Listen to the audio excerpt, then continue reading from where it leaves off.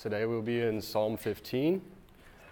So if you want to turn there, and then when you get there, stand and join me in the reading of God's Word.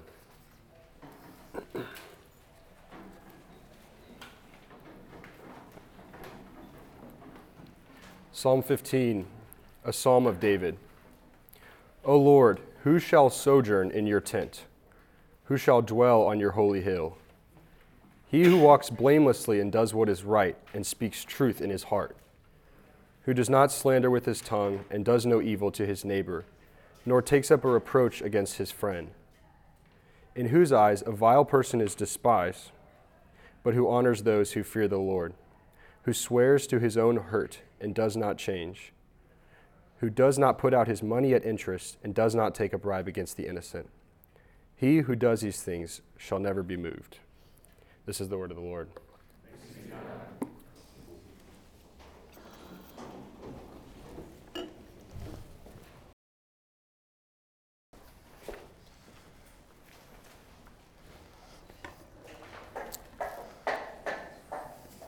Well, as you heard, tonight we will be in Psalm 15. And for those of you joining us tonight for the first time, we will give a brief recap of what we've done for the last couple of weeks, just because it kind of frames our discussion through the Psalms. In the summertime, we take a pause from our normal pattern of going through, in this case, we've been going through the Gospel of Luke on Sundays, and we take a time to go into the songs of Scripture, the Psalm, which really is the lifeblood of the people of God. It teaches us about our emotions. It teaches us about our approach to the throne, how we engage God rightly in worship. And over the last couple of weeks, we've been in some of those introductory psalms. We're trying to frame how we as believers ought to approach God as He is a holy God, perfect and blameless in all His ways, and how we ought to live our lives in response to His holiness. So as a brief summary, Psalm 1 and Psalm 2 kind of outline for us the foundation of approaching God in this way. Psalm 1 tells us that there is a way in this life that is blessed by God, assured by Him that if you walk in this way, He will uphold you, He will bless you, He will multiply you, He will make you fruitful. And it is God who does all those things. And then Psalm 2 gives us the foundation for that. It is because Jesus sits on the throne. He is the one who can ensure that His justice is enacted rightly and that His grace is given truly, because He is the one who's in charge of whether those things happen or don't happen. It's not as though there's a power struggle for the throne. Jesus is king. That's the conclusion of Psalm 2. And then this week, we engage ourselves in Psalm 15, which asks the question, what about the rest of us who are unholy before God? How is it that we should approach God knowing that He is holy and there is a gap between us and Him? And Psalm 15 not only asks the question, but it also answers the question and then gives a concluding assurance for those who walk according to the ways the psalm lays out. In order to understand the layout of the psalm, you have to understand that people who identify with God as God's people, they live lives different from those who would not call themselves the people of God. And this is actually not a foreign thing to very many places in the world. If you practice anything for a certain period of time, and you identify yourself with any group for a certain period of time, it will begin to mark part of your identity. It will begin to demark you as unique, belonging to that group of people. Suppose you knew someone in high school who knew when they graduated high school they weren't going to go to college like others were. They weren't going to go and start a job like others were. What they were going to do is they were going to enlist in the academy and become a firefighter. And over the course of life, let's say you lose track of them for 8, 9, 10 years, and eventually you bump into them, maybe in your hometown or in a grocery store or sometime later. If that person had been a firefighter for the last 10 years, they would be different, markedly so, than when you met them in high school. Working a job like that will make someone sober, a little bit more careful with how they value human life, a little bit more reserved about how they would joke about accidents and hurt that befalls people because they would have seen those things firsthand. They would be likely more disciplined because their job requires it. They would be used to situations that demand high-stakes adrenaline. Now, suppose all of those things are marked in this person. You meet them after 10 years. You could say that this person did not become a firefighter because they had all these qualities, but being a firefighter has produced a number of these qualities within them, a number of these qualities that over time just kind of bleed out into their life as a result of how they've lived for the last 10 years or so. Well, that's exactly what the psalm is getting at for those of us who worship God. It is not as though we can worship God because we are righteous. It is that because we worship God, He conforms us to righteousness.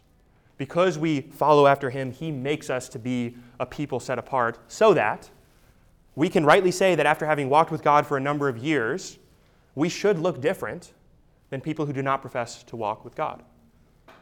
And if you don't walk with God, you should also say it would not make sense for someone to say they walk with God and for that not to tangibly manifest itself in their life.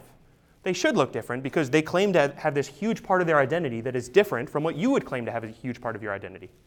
It should look different on the ground as it plays out. One of the sad realities today is that Christians, in an effort to make Christianity appealing to the world, has tried to make Christianity seem like it's no different from anything else that's within the world. And the problem with that is that's one, not true, according to Scripture. And two is that it really doesn't make it any different or special to be a Christian.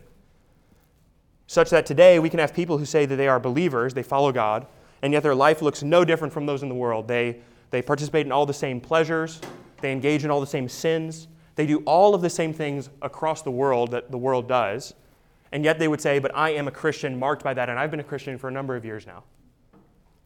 Psalm 15 says that's not a right profession of faith. That's not a true profession about who one is. So let's look at the psalm and see the questions it asks and the description it gives of the godly person. David writes, O Lord, who shall sojourn in your tent? And who shall dwell in your holy hill? Now, psalms are poetry, and they have these poetic lines that rhyme in terms of ideas. So line 1 and line 2 in the psalm are echoes of one another. Who shall sojourn to the tent, and who shall dwell in God's holy hill? These are synonyms. To sojourn is to travel and ultimately to arrive in a place. Abraham is a sojourner, and he eventually lands in the place where God has placed aside for him. The people of Israel are sojourners in the land until they arrive in the place where God has put them. So to sojourn, the goal of sojourning or traveling is eventually to land somewhere, to put your roots down somewhere, and ultimately to dwell in a certain location, to live there. And the location that one is sojourning to or dwelling in the question here, is the dwelling place of God. The tent, you might say, well, a tent is a place where you go camping, you set up this little shack. That's not really a religious place. That's not a place where you go to worship God. But the tent here has envisioned the Old Testament tabernacle tent. It's not a tent like you and I would buy at the store and go camping with. It's a tent that the Israelites, with careful, painstaking detail, manufactured over the course of years, with the most precious gems and jewelry and gold and design and artwork that they had access to, so that they could establish this tent as they traveled through the wilderness, and when they would stop in a place, they would set up the tent so that they could go into the tent to worship God rightly. And ultimately, when the Israelites land in the Promised Land, they don't establish a tent, they establish a tabernacle, a place where they can ultimately rule and reign with God in a permanent building, and we would call that the temple, where the Israelites have built a permanent fixture of the tent which they once walked with. And so to sojourn to the tent is a poetic way of saying, who's going to go into the presence of God, which is where you would go to worship God, which is where you would go to honor Him for His mercy. Or ultimately, who shall dwell in your holy hill? This has in view God's established location, that final tent location, which is the hill of Zion, Mount Zion in Jerusalem. The idea is that God's holy hill is where His temple is, and His tent is that same location. It's where God dwells with His people. Now, if you're a Christian, you might be saying, well, God is everywhere. It's one of the attributes of God. He's omnipresent, and yes, that is true. And yet, even today, being all places and being able to be worshipped anywhere, He sets apart for Himself unique spaces, unique locations, where we are to understand that He is being worshipped here in a different way than He's being worshipped elsewhere.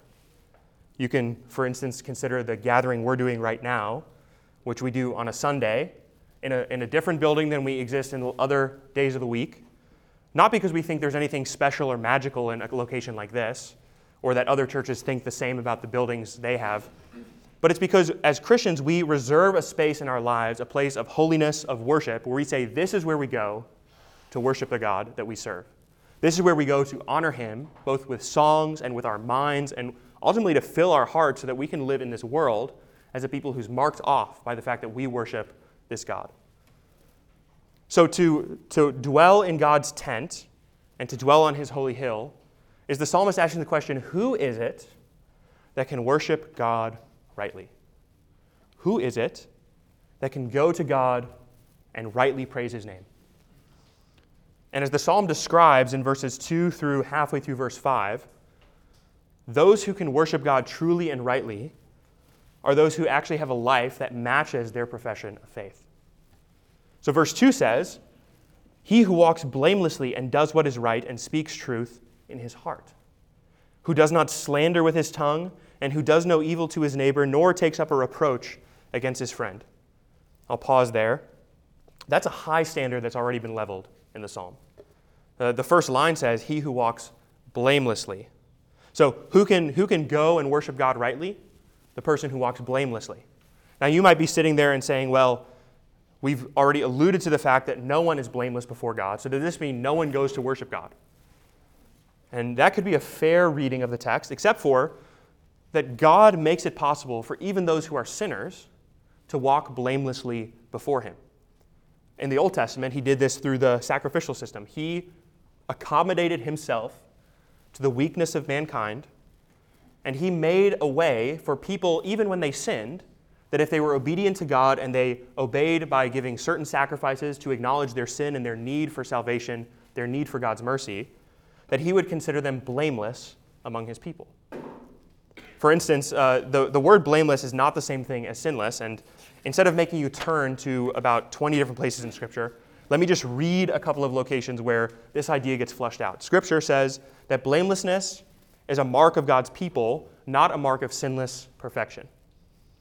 In Scripture, Job, in Job 1:1, is considered blameless. The Scripture says, there was a man in the land of Uz whose name was Job, and that man was blameless and upright, who feared God and turned away from evil. Now, the book of Job doesn't pretend like Job is perfect, but it does say that Job is blameless. It's a different thing. Genesis chapter 6, verse 9 actually says Noah is blameless. It says, these are the generations of Noah. Now, Noah was a righteous man, blameless in his generation. Noah walked with God. The idea of blamelessness is one who walks with God. Or in Deuteronomy chapter 18, Moses says to the people, you shall be blameless before the Lord your God.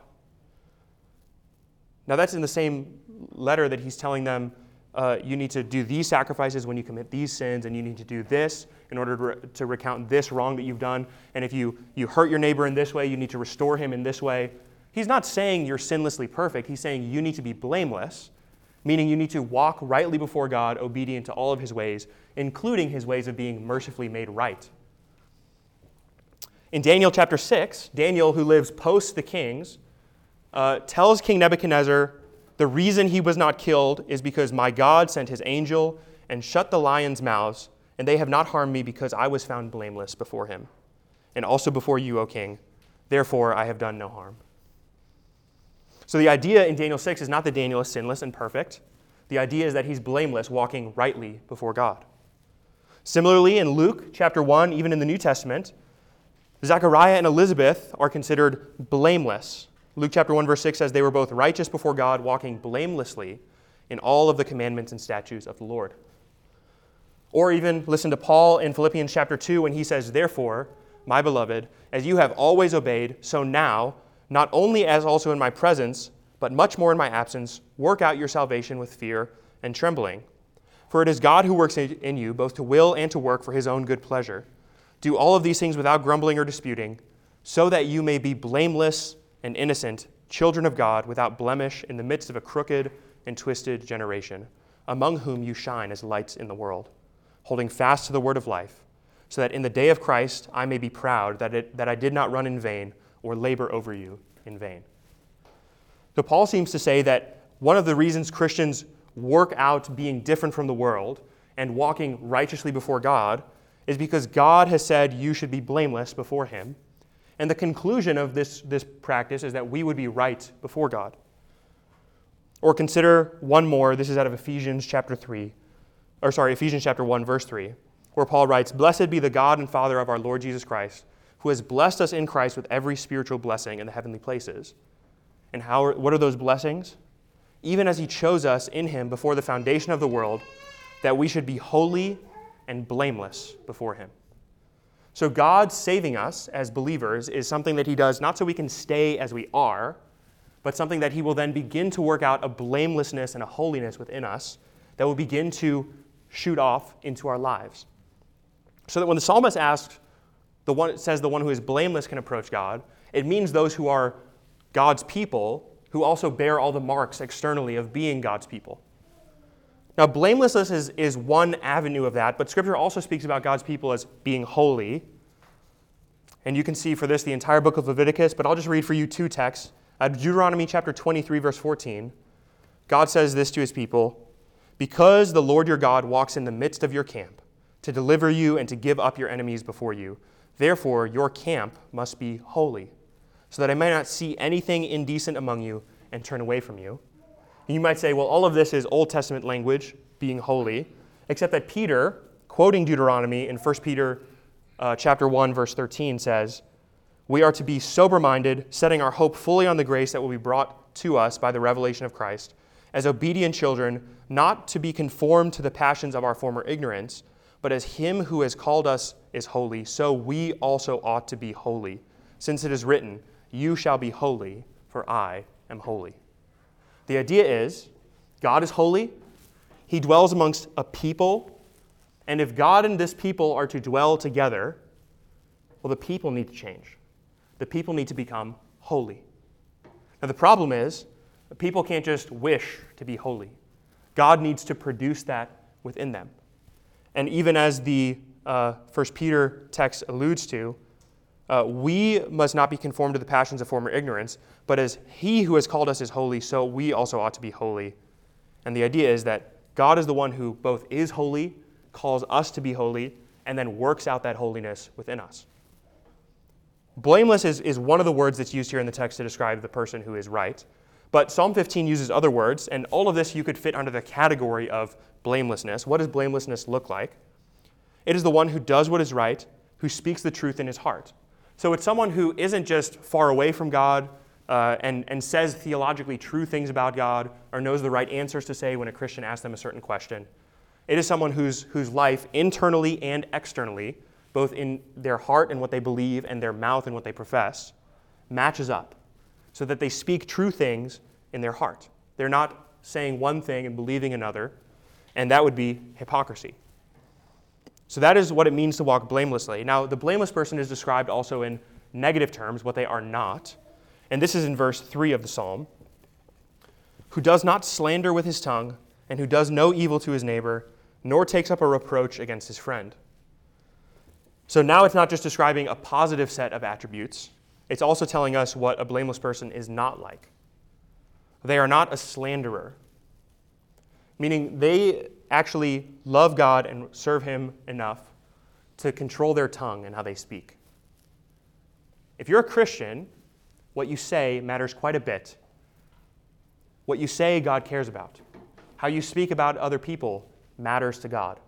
And whether you speak what's true or what is false, or whether you speak things that are hurtful or kind and gracious and uplifting, those things matter greatly to God, because you can't say to someone terrible things on one day or on a morning and then go in that evening to church and worship God and pretend like it's all fine. To approach God rightly means your whole life, your speech and your conduct worships him, so that your tongue does not blaspheme someone who bears the image of God, and then you sing his praises with that same tongue later in the day or later in the week. The idea is we ought to walk in total perfection before our God. We do not do evil to our neighbors. The one who walks rightly to approach God faithfully is someone who loves their neighbor. This is what Jesus says in the New Testament, love your neighbor as yourself. You don't do evil to people around you, people who you associate with, because God says you are not allowed to. It doesn't matter if someone's going to catch you or if you're going to get away with it, or you think there's a good chance of them not getting back at you for it. The idea is you do not do evil to someone because God says you're not allowed to. So as Christians, we are to be marked by all of these attributes, all of these character traits. Or the end of verse 3 elevates the slandering piece a little bit higher. It says, nor takes up a reproach against his friend. Now this is admittedly a very difficult thing to translate, but the thrust is, on the one hand, you can offend God by slandering someone, and on the other hand, you can equally offend God by listening to and taking up that slander, by hearing it, by not speaking out against it, by hearing something you shouldn't have heard, gossip or otherwise, and simply taking up that reproach against someone who's your friend. You listen to something you shouldn't have listened to, and you actually enjoy that kind of thing. So slander isn't just something you say, it's also what you hear. Now, for those of you who work in the real world, you recognize now how high the standard is for God to call his people unto himself. When he says you should be blameless before me, he has in view all of these things so that when you work your Monday through Friday job and you interact with people throughout the week, that should be through and through consistent with who you are as a Christian. You don't put on one mask on Sunday and another the other 6 days of the week. Verse 4 is a difficult verse, but we'll get through it together. In whose eyes a vile person is despised, but who honors those who fear the Lord. I just want you to sit and look at those words for a little bit. Often Christians try to soften this by saying we are to love the sinner and hate the sin that they commit. And I think that's a good thing to say, but it's not quite what verse 4 is saying. Verse 4 says, the eyes of a vile person is, in the eyes of a righteous person, a vile person is despised. Not the actions of a vile person. Now you might say, what about Jesus in the New Testament where he says you're to love your enemies? That is true, absolutely. The way John Piper says it is you can love and despise someone. This is a complex idea. Sin, it does not exist as something out there in the world that gets inside of people. Sin is something that is inside of people that bleeds out of them. So when a person who is walking with God, obeying his commands, and walking according to his pattern of life, sees someone who is fully given over to sin, they would despise that lifestyle. Vile is not a term for the average person who's sinning. This is someone who is hardened in their sin. So in the same way, we would think it would be morally right for us to say, well, if someone is a serial killer, they've wholly given themselves over to that lifestyle, we should despise their actions. Not just that they do that, but also them who has embraced this activity to kill other people. As a society, we make moral judgments like that all the time, to despise not only the activities of people, but also people themselves sometimes. But as Christians, we're supposed to both do that and also love those very same people. And you need to have the discernment to do both of those things. To love someone means you speak the truth to them, and yet you can do that without actually loving the person or the lifestyle that they're participating in. That's a very complex idea. And yet as Christians, it is possible for us to do so. One of the other commentators on the text says it this way. He says, here the language is harsh and true, but a Christian has a clear-cut allegiance, that they love the things of God and the people of God in a way that they do not love the things of the world or the people within the world. Now, we are to love those who are in the world as fellow image bearers of Christ, but that does not mean we love every action and activity and even the personalities which embrace all of those things. This is what it means to be set apart. And then he elevates it even further, and now he's going to turn personal with those who are believers. If you want to approach God, here's a descriptor for you. You swear to your own hurt, and you don't change that. You take an oath, and then as you're being faithful to that oath, you recognize you're going to catch the short end of this deal. You keep it anyway. A Christian is the kind of person who doesn't just keep their word when it's convenient to keep their word. They keep their word even at their own hurt, even at their own expense. They would keep their word because their God is a God who keeps his word. And so we ought to be people who keep our word as well. We would say we're going to do something and we would do it, especially when it hurts. Anyone can do what they promise to do if it's convenient for them. my cable company continues to give me internet and reception if I continue to hold up my end of the bargain. They keep their end, I keep my end, we're all good. But the idea of a Christian who follows in the pattern of God with his people is that even when it's to your own detriment, you follow up on your end of the bargain. Well, that's something that the world has a hard time conceptualizing. Because every relationship we know of in the world is usually based on a give this, get that kind of thing. As Christians, we're called to be a people who gives and who loves and who is obedient to their word, even when it costs them greatly and dearly. Because that's exactly how God relates to his people. He loves them at great cost to himself, even when he gets nothing in return. So we are a people who swear even to our own hurt, and we don't change that path. And then the psalmist finishes this description of the blameless person in these words, who does not put out his money at interest, and who does not take a bribe against the innocent.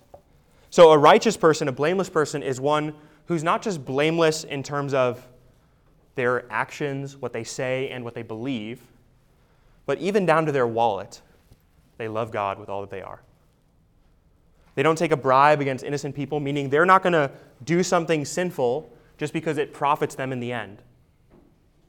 Or they're not going to loan someone money at interest. The idea here is not that loaning money with interest is somehow sinful, but the idea is the concept of usury, which is to loan someone an interest which is unsustainably high. In the Old Testament, there were rich people in the community, and there were poor people in the community, just like we have today. And one of the great dangers with being poor is if you fell on hard times and you had no safety net to fall back to, your hope was that other people in the community would take care of you. So in the law, in the Old Testament, the people are told, you should give money to someone in need, a brother or sister, but don't do that so that you can make a profit on the back end of it. Don't take advantage of someone's ill fortune. Don't take advantage of someone who is suffering greatly, who has lost a crop or a harvest or a family or whatever. Don't lend them money so that you can make a profit out of that. You lend them money, and perhaps you get that money in return some point down the line if they're able to pay you back. But the idea is you don't look for people who are weak and vulnerable and lend them money to turn a profit on them. Would that the government of the United States learn something like this with lending to people who cannot pay it back. The idea is that God's people are marked by God's standards of morality, which includes righteousness even in our financial dealings. Christians are actually very good at being morally obedient to God, often very good at being theologically accurate towards God, and yet somehow our finances make an escape away from all of that obedience and find themselves in a category unto themselves. But finances and actions and what we believe and how we treat other people, all of it falls under the category of obedience towards God. And so here is the description, and you might be saying, well, that's quite a high standard that has just been raised. How can anyone attain this standard of worship before God? Well, the implication is, not unless God makes a way for us to attain this, can we attain it. One of the mistakes we can fall into is we can see this long laundry list of things we ought to be like, and we can say, well, I'll get a habit tracker, I'll get discipline, I'll listen to a couple of motivational speeches, and I'll be ready to go tomorrow. To treat people well, to love God in my heart, to do all these things perfectly. And that works until the motivation tanks or until you actually are who you are. And you sin once again, you mistreat someone, you say something wicked in your heart, whatever it is. That is not a way to approach God. The approach is not to look at yourself and to say, well, I'm going to do what he commands. The approach is a little bit more like the theologian Augustine would say, God can command whatever he wants from us, and then we need to pray for the grace that he would give us the ability to fulfill what he commands. From beginning to end, Scripture says that we fall short of this standard, that Christ actually lives his life sinlessly and perfectly in a way that we could not, actually being obedient to all of these requirements in approaching God. And then when he buys a people unto himself, it's not just so that we can theologically say we identify with Christ. It's also so that we can work out our salvation with fear and trembling, because it is God who works within us to make us holy before him. So that when Peter tells the people in the New Testament, be holy as I am holy, He's not saying you need to get yourself together. He's saying you need to rely on God's grace and be obedient to all that he commands. It is not as though if you become holy, let's say in 10 years as a believer, or you make that growth in holiness, that you can somehow turn around and say, that's because I've got my life together. The idea is that God's grace is bountifully working within you to make you different, to make you clean, to make you new. When God makes us holy, it is his prerogative to do so, not our own. That does not, by the way, remove our responsibility to be holy as God is holy. God is, in fact, holy. He calls us to be so, and yet he makes it possible for us to do that by means of his grace and his Spirit accompanying our imperfections. So the conclusion of this that we should arrive at is that God provides with grace the need that we have to be holy among him. And the New Testament envisions a conclusion to human history in Revelation 21, where the dwelling place of God is with man. So that when the question here is asked, who shall dwell on the holy hill of God, the answer should be all of those who are with him, one with him, will be united with him in life. In our dwelling will be with him. Or more accurately, his dwelling place will be with us. And for that to be the goal or the trajectory, one of two things has to happen. Either we have to change how we behave before God, or God has to change how he behaves towards us. But there's a chasm between us and God as it currently stands. The answer for the Christian should be, I will aspire to be blameless before my Maker all the days of my life, to walk in holiness and righteousness and obedience before him. And that when I fall and I sin, I will do what he commands and I will confess my sins before him and trust on his merciful grace to atone for my sins, to make a way for me. If you're a Christian, being blameless does not mean pretending like you don't sin. Being blameless means you're reliant on God's grace, even in your sin, to atone for your wickedness and your weakness, and to make you clean once again. That's the entire point of the book of Leviticus, is that the Israelites will screw up in all of these ways, and yet God is resolved to make a way for them by his gracious condensation, living with them. He makes himself accessible to his people. And so it is in the New Testament with Christ. The way Derek Kidner says this idea is this: the qualities that this psalm describes are those that God creates within a man, not those that he finds within a man. They're the kind of things that God produces in someone who follows him, not the kind of things that God asks for before you can approach him. And this is exactly what Jesus is for us in the New Testament. He doesn't wait for us to get our act together. He actually makes himself accessible to us. He makes a people clean unto himself. And then he calls us to be holy on the back end of his gracious love for us. And here's the assurance of the psalm at the end of verse 5. He who does all these things shall never be moved. Psalm 1 says, the wicked are like chaff driven to and fro by the wind. They are moved all over the place. Psalm 16, verse 8 says, I have set the Lord always before me because he is at my right hand. Therefore I will not be shaken. Psalm 15 says, the one who walks according to God's ways and who trusts in his gracious accommodation towards us, he who does all these things shall never be moved. God is our refuge and our fortress, the only hope that we have to dwell in holiness before him, the only hope that we have to approach him in worship, the only hope that we will have when he is judging us on the last day. And all of those who trust in his accessibility will never be moved before him. That is the hope for us who are Christians, and that is the invitation for those who are not. That God is still holding out his hand, making himself accessible so that you might have fellowship with him as well. Let's pray. Our Father and God, we thank you for your word to us, which is piercing and difficult. And yet, Lord, it is by your grace that we hear all these truths. For you are a God who is holy and righteous, and we are a people who aspire to be just that. And so would you, by the grace of your Spirit, make us clean. Wash us by the blood of your Son. Cleanse us by his perfect sacrifice. And work out within us salvation, so we would be a people marked off from the world, set apart for you, obedient to your ways, so we would be true to these words, walking blamelessly before you. We pray this in your name. Amen.